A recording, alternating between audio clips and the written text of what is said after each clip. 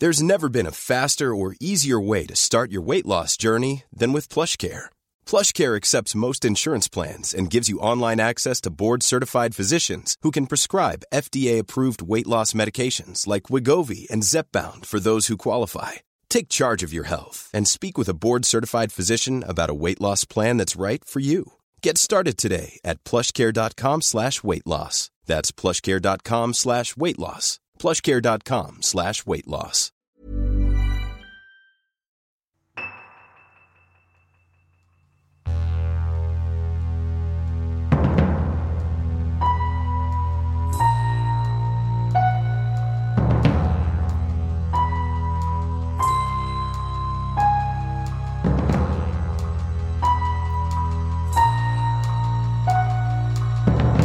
Welcome back to Misconduct. I'm Eileen, and joining me as always is Colleen. How you doing, Colleen?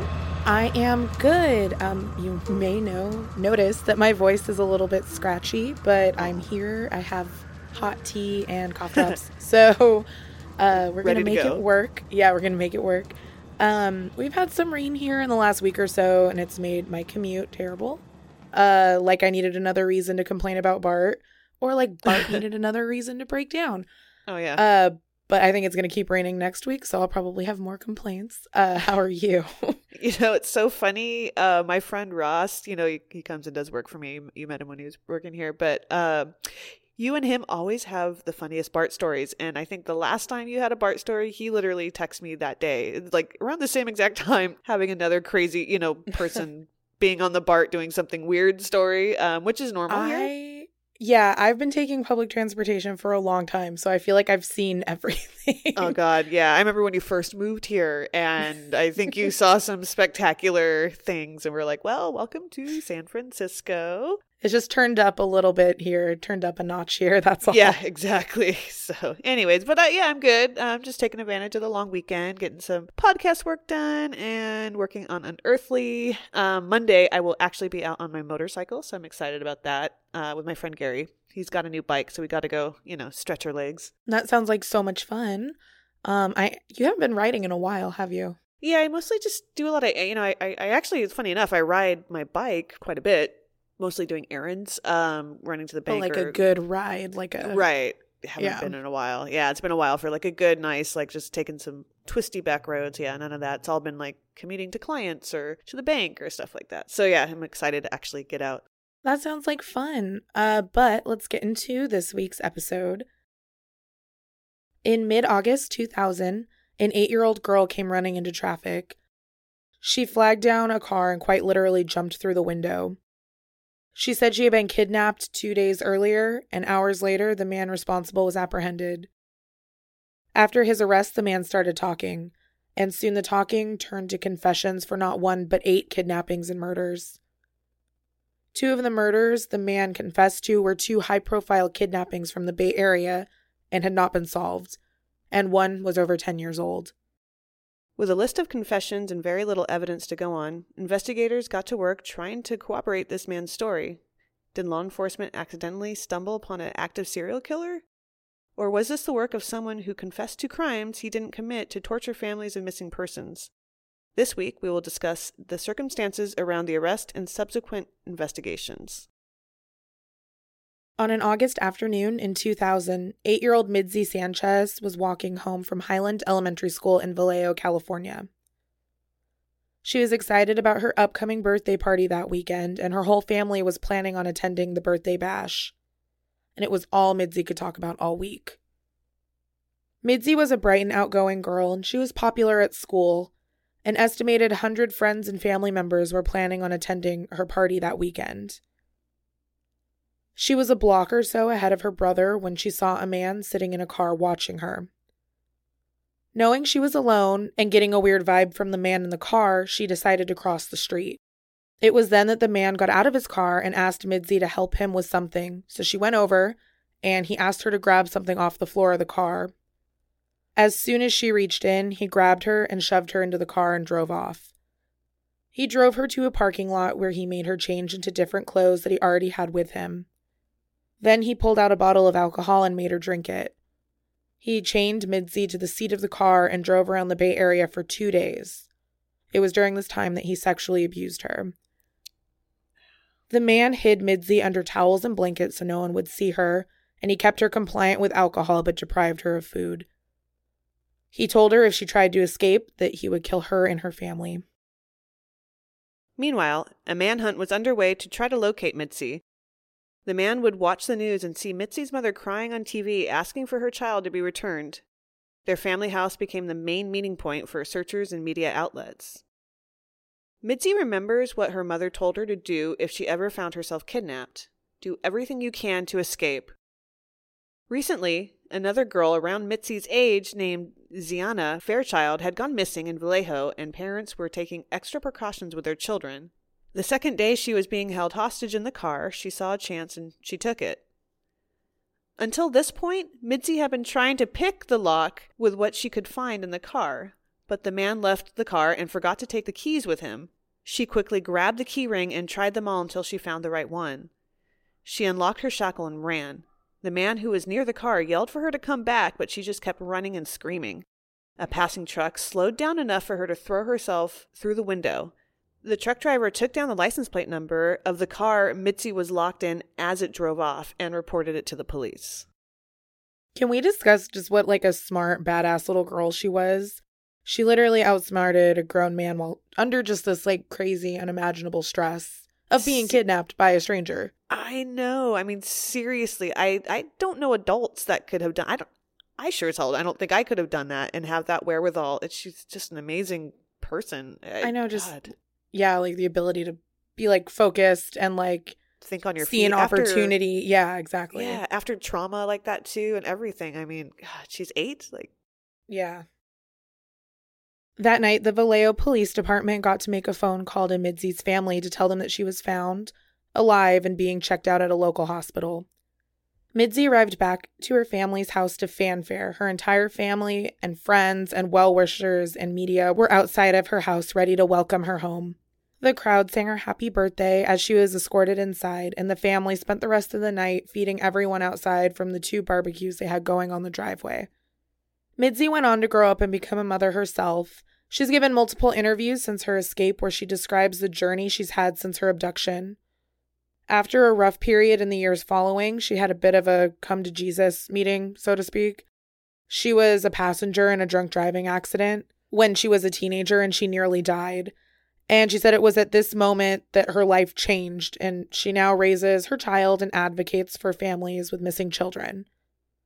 And again, what just, an amazing girl. She took these, terrible hands she'd been dealt, and she turned it into a positive situation for herself. I know. She's amazing, and she kind of reminds me of Kara Robinson from the Richard Ivanitz case we covered. Yeah. Just, these young girls who escaped these captors and beat seemingly unbeatable odds, and then grew up, to do amazing things and be amazing women. It's awesome. Hey, it's Ryan Reynolds, and I'm here with Keith, co-star of my upcoming film, If, only in theaters May 17th. Do you want to tell people the big news? All right, I'll do it. Sign up now and you'll get unlimited for $15 a month and 6 months of Paramount Plus Essential Plan on us. MintMobile.com/switch. Upfront payment of $45 equivalent to $15 per month. Unlimited over 40 gigabytes per month. Face lower speeds. Videos at 480p. Active Mint customers by 531.24 get 6 months of Paramount Plus Essential Plan. Auto renews after 6 months. Offer ends May 31st, 2024. Separate Paramount Plus registration required. Terms and conditions apply if rated PG.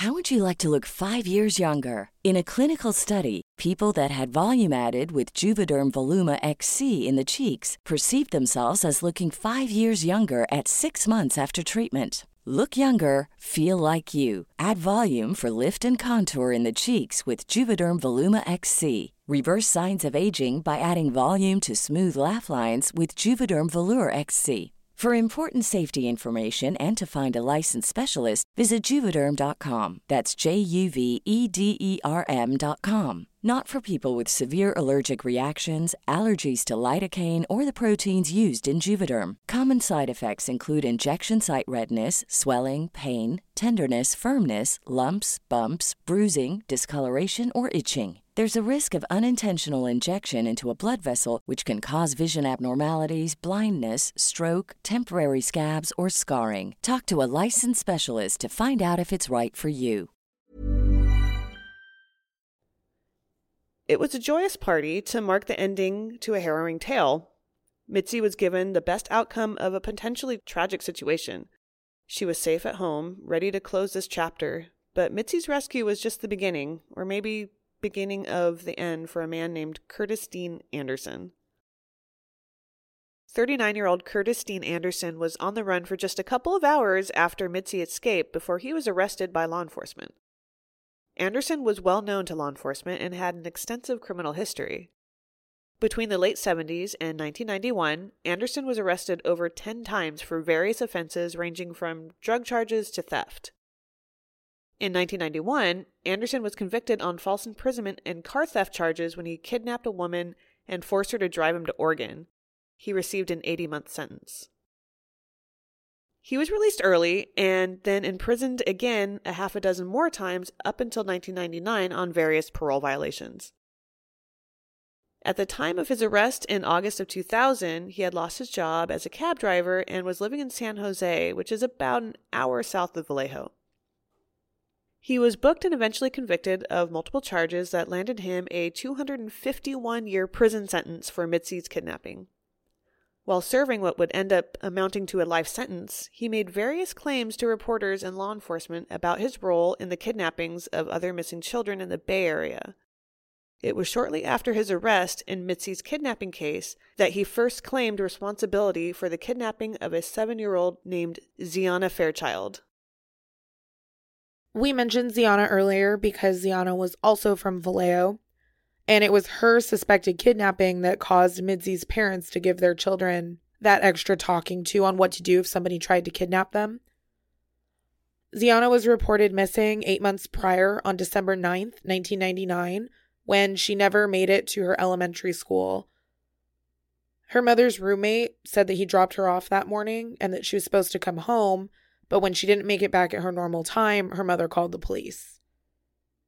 Xiana was born while her mother was serving a sentence in prison for auto theft. She was raised by her great aunt for the first years of her life, and then 6 months before her kidnapping, her mother was given custody. Her family was not happy with the move. Reportedly, her mother was not equipped to handle raising Xiana on her own. Through the research, we found a story written by a neighbor of Xiana's who became familiar with the child when they lived in the same complex. It's very moving and it paints a very vivid and tragic picture, so we'll link it on our website if you want to check it out a little bit more. It gives you more of an insight into Xiana and her life at that apartment complex. 2 days after his arrest, Anderson bragged to law enforcement how he was the one that kidnapped Xiana and no one had been able to find her. Because Anderson had made several claims regarding his responsibility in several missing persons cases, his admission was seen as more of a potential attempt at getting a lighter sentence for Mitzi's kidnapping than something to be taken as truth. Either way, the police did do their due diligence and launched an investigation into each of the claims. Law enforcement found during their investigation that Anderson made similar allegations about Xiana's kidnapping to another inmate. This inmate provided a written statement of what Anderson said and indicated that he came forward with this information before, and it was before the news of Anderson's potential involvement hit the news. It was also discovered that Anderson told his brother that he kidnapped Xiana in the summer of 2000 before he abducted Mitzi. His brother said that he didn't take the claim seriously because Anderson was always making things up. Anderson had 2 versions of his kidnapping of Xiana. He told some that he kidnapped her and held her for 2 weeks before giving her to someone else. His other version was that he kidnapped her, held her for a time, and then murdered her. He even sent the police on an unsuccessful search for her remains. When police started to get close to a confession, Anderson would feign forgetfulness and claim he didn't remember if he was responsible for her disappearance at all and just would refuse to talk. And worst of all, Anderson made claims that he could prove he wasn't making up his involvement with Xiana's kidnapping. He claimed that he had a videotape of himself assaulting Xiana while he murdered her and then beheaded her. Anderson, if you couldn't already tell, was a real piece of shit who seemed to enjoy toying with law enforcement and the victims' families. It was reported that he had Xiana's great aunt, who raised her, on the hook, trying to extort money from her in exchange for information, knowing that she was desperate to bring Xiana home. I hate him. I don't like him at all. he's just an evil piece of shit. I just don't really have much more to say. It's just terrible. It's disgusting. It is. Researching this whole case, I was just like in a terrible mood the entire time. It's just, ugh. Imagine. Her family finally got closure in January of 2001. 14 months after her disappearance, a skull was found in the Santa Cruz Mountains near San Jose, where Anderson had been living prior to his arrest. And to highlight what a real piece of garbage this dude is, the skull was located on January 19th, and as of January 27th, Xiana's great-aunt said she was still receiving correspondence from Anderson, stating that he kidnapped Xiana, but she might still be alive. Anderson was charged with her death in May of 2004 after investigators placed him in Vallejo at the time of her disappearance, and he had also visited her apartment complex. Furthermore, several witnesses say they saw a girl matching Xiana's description with Anderson in his car. Finally, it was reported that Anderson might have been familiar with Xiana's mother or roommate, so Xiana may not have been scared of Anderson and initially maybe gone with him willingly. So it might have been less of a stranger abduction than she was familiar with him. In December 2015, Anderson pled guilty to the kidnapping, molestation, and murder of Xiana Fairchild. He was sentenced to 50 years to life on top of his 250-year prison sentence. Xiana's family was happy that he admitted his guilt, but many were pushing for a harsher sentence. However, the death penalty was off the table. Prosecutors cited not wanting to put Mitzi, who was 13 years old at this point, through an extensive trial process. And in addition to all that, Anderson was sick and not expecting to live through the appellate process that comes along with pursuing a death penalty. On November 28, 2007, Anderson was moved from Corcoran State Prison to a hospital in Bakersfield. 2 weeks later, on December 11, 2007, 46-year-old Curtis Dean Anderson was dead. A month before his hospitalization, he made one more confession to law enforcement. He had been sick for several years, so maybe he knew he was just running out of time to either get something off his chest or to torment one last family. Whatever the reason, in early November 2007, Anderson signed a confession taking responsibility for the kidnapping and murder of Amber Swartz Garcia in 1988.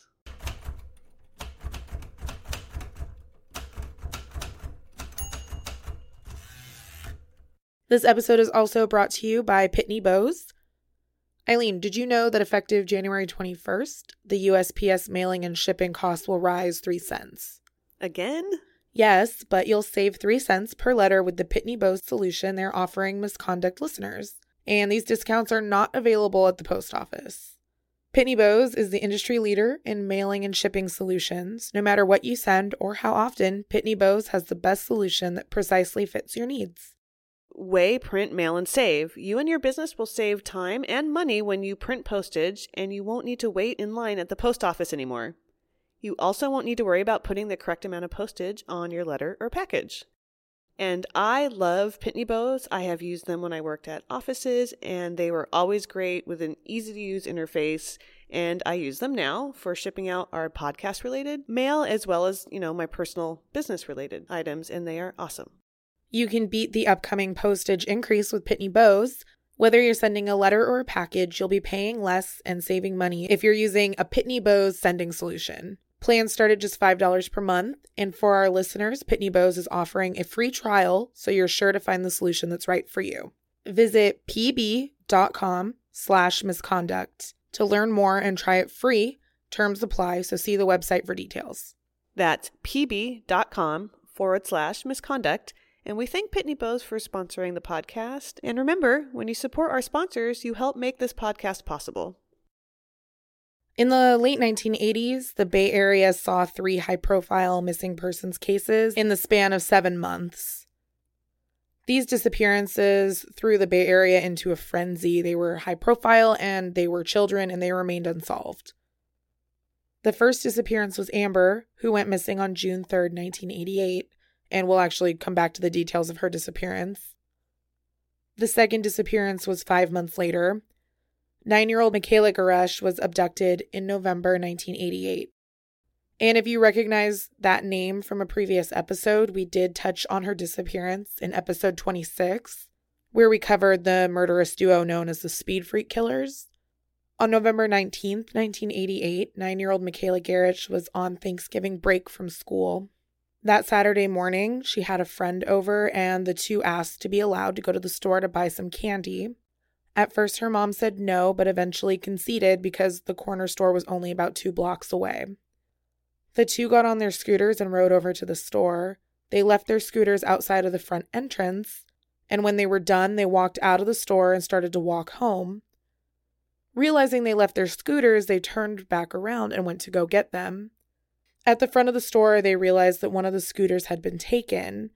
In a quick search of the surrounding area and parking lot, Michaela ended up finding her scooter leaned up against the door of a car. She walked the few feet to go get it, and as she picked it up by the handles, a man opened the car door and pulled her inside. Her friend screamed for help, and the store clerk called 911. The police were on the scene immediately, but there was no sign of the car or the girl. This past November was the 29th anniversary of her kidnapping, and despite a large suspect pool, Michaela has never been found, and her disappearance remains unsolved.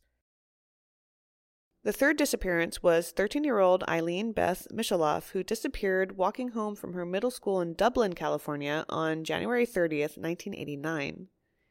She was last seen around 3 p.m. walking alone past a shopping center and has not been seen or heard from since. She is believed to have been kidnapped. Her usual route would take a shortcut behind a large department store and along a dry creek bed. After she was reported missing, her blue backpack turned up along the creek bed, after the area had already been searched. It is thought that the backpack was purposely placed there after her abduction. So, back to Amber. On the afternoon of June 3rd, 1988, she was playing in her front yard with her jump rope in Pinole, California, and Pinole is a small town north of Richmond. Amber was raised by her mother. Her father had been on the police force and was killed in the line of duty while her mother was pregnant with her. She was waiting for her neighbors to come home so she could play with them. In fact, it was the only reason her mom let her play outside by herself, because her friend was due to come over any minute. I can't imagine the fear that gripped Amber's mother when their neighbor let themselves into the house and asked where Amber was. Just 5 minutes ago, her mother had seen Amber jumping rope in the front yard. The search began immediately, but after 45 minutes with no sign of her, Amber's mother called the police. Bloodhounds tracked her scent from the front door, down the walkway, and to the right of her house where it stopped. It suggested that this means that she got into a car and the dogs could no longer track her. Within 12 hours, the search had expanded to volunteers on foot, four-wheelers, horses, and helicopters. There was one potential witness that may have seen Amber after her abduction, but it was never confirmed. A man had taken his child out for ice cream and then went to Alvarado Park, just a few minutes from Amber's house. He saw a man grab a blonde child by the back of her neck and throw her into his car. And at the time, he thought it was a father just excessively disciplining his child, but it didn't sit well with him. When he saw the news of Amber's disappearance, he was bothered enough to call the police and report what he saw. This kind of reminds me of Midsy's account of what happened. She said that when Anderson kidnapped her, he took her to a nearby parking lot and made her change her clothes. If this sighting was Amber, he could have taken her to the park and made her change her clothes there. Despite the extensive search, after 4:15 p.m. on June 3rd, 1988, Amber was never heard from or seen again. When Anderson confessed in 2007, he also provided a motive. He claimed that he was driving through Pinole and saw Amber playing in her front yard. He got her to approach his car, and then when she was close enough, he forced her to get in. He said he kept her submissive with root beer schnapps while he drove to Arizona. He said he was going to visit his aunt and he, quote, wanted some company. He said he strangled her in a hotel room in Tucson, Arizona, and buried her in the desert off of Highway 10. And again, I hate him. He is disgusting and gross. I just don't even know what to say. This is evil bastard. I mean, seriously. Yeah. It's horrible. It's sad. In the summer of 2009, the FBI announced that Amber's disappearance was solved. They said that the now 2 years deceased Anderson was responsible for Amber's disappearance and murder. After the announcement, the case was officially closed, and no body or evidence beyond the confession has been discovered. So obviously people weren't satisfied with this. It's not that Anderson could not have been responsible, but the proof just wasn't there. Anderson provided a location where investigators could find Amber's body, but nothing was recovered. Anderson himself couldn't tie himself to the case without anything beyond his word. Amber's mother was reportedly never on board with her case being closed and believed that Anderson was confessing to various crimes to avoid the death penalty. In 2013, an online petition gathered over 1,000 signatures asking the Pinole Police Department to reopen the case. In October of that year, the Pinole Police Department made the decision to reopen the case in order to try and locate Amber. Despite the case being opened and the search efforts being renewed, Amber has never been found. Amber was one of the only named victims Anderson confessed to before he died. The FBI compiled a list of more victims he confessed to, but he didn't name them. We'll go through them here in chronological order. They end with Xiana Fairchild and go as far back as 1984. In late 1984, Anderson said he met and killed a female in her late teens or early 20s. He described her as a runaway and said that he left her body near a popular swimming hole in Marysville, California. Several days later, he struck again. This time, he picked up a hitchhiker near Clear Lake, California. He killed and disposed of her on a rural stretch of road. Victim 3 was a teenager who he believed to be a runaway from Oregon. He met, killed, and left her body outside of Marysville in early 1985. Victim number 4 was a black female Anderson met in a bar in Oakland in November of 1986. He believed she was 21 years old. He claimed that he killed her and disposed of her body in the Oakland Hills. The 5th victim was Amber in June of 1988. And then the 6th victim was killed in late 1988. According to Anderson, she was a Native American woman from the Navajo Nation. He said he picked her up outside of a bar in Benicia, California. Anderson said he took her to Arizona and disposed of her along the 10 freeway, similar to what he says he did with Amber. The 7th victim was a Latino woman in her early 20s who went by the name Rosie. According to Anderson, they met at a bar in San Jose in March 1997 where he was looking for drugs. She allegedly had track marks on her arms, and that's how they got to talking. He said he killed her and left her body near the Ben Lomond turnoff near Santa Cruz. And then the final victim Anderson confessed to was Xiana Fairchild in December of 1999. Despite describing the murders, Anderson provided no additional identifying information on these claims that he's made. Bodies have not been recovered and their identities remain unknown. So I guess my first question would be, do you think that Curtis Dean Anderson actually killed all these people that he claims that he did? I think it's hard to know. Part of me thinks he just liked messing with families and law enforcement, but also, maybe wanted to avoid the death penalty, but I don't know why after so much time when he was sick, confessed to all these women later. So I just feel like it's kind of hard to say. To me, it's interesting because Amber and Xiana have names and cases that you could go look at the case history. They were high profile. So to me, it makes sense if he's trying to get a deal or if he wants attention. It makes sense to confess to those crimes. Mm-hmm. I do think that he's responsible for Xiana's death. I don't know about Amber. But these unnamed people I don't know.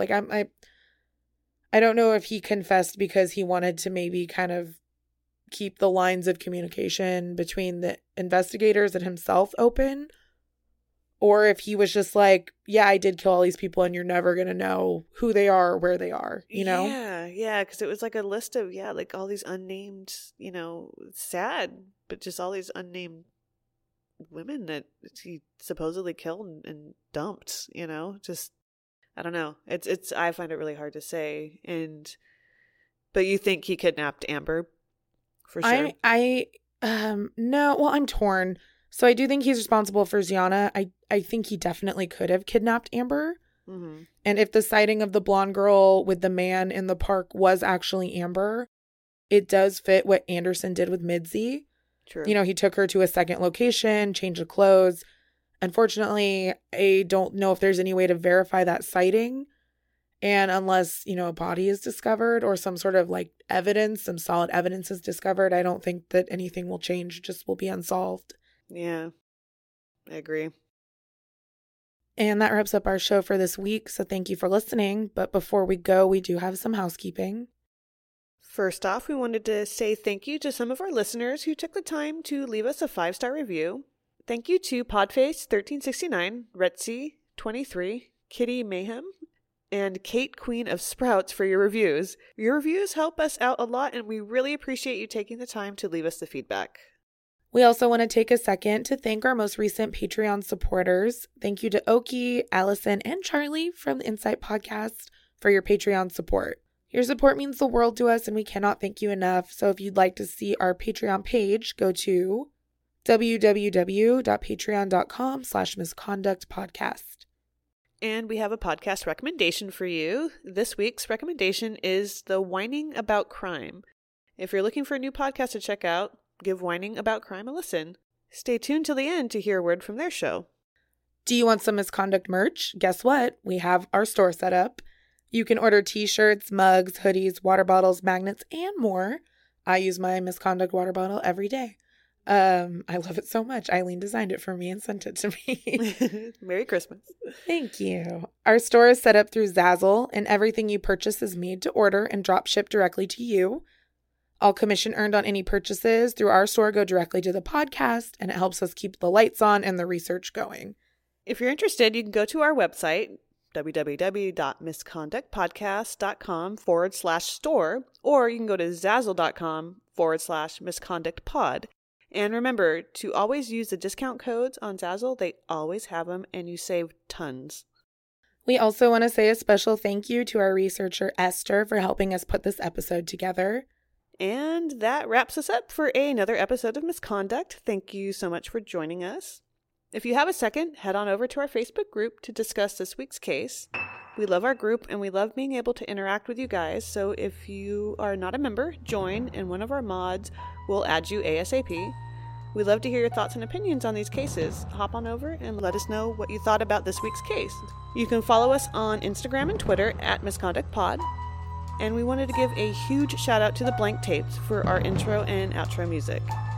Be sure to check them out on Bandcamp to check out more of their stuff. If you have a case that you would like to see covered, drop us a line. Send it over to misconductpodcast@gmail.com, and we will see you next week.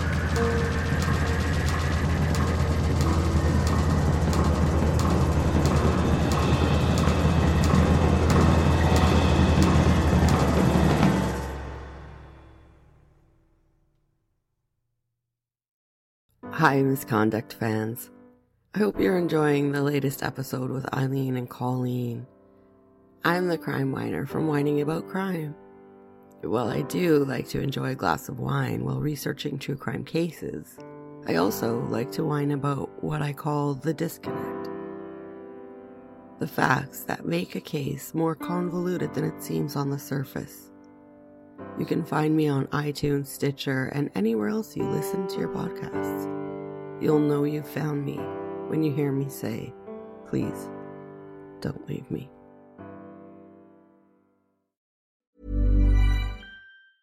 Hey, it's Danny Pellegrino from Everything Iconic.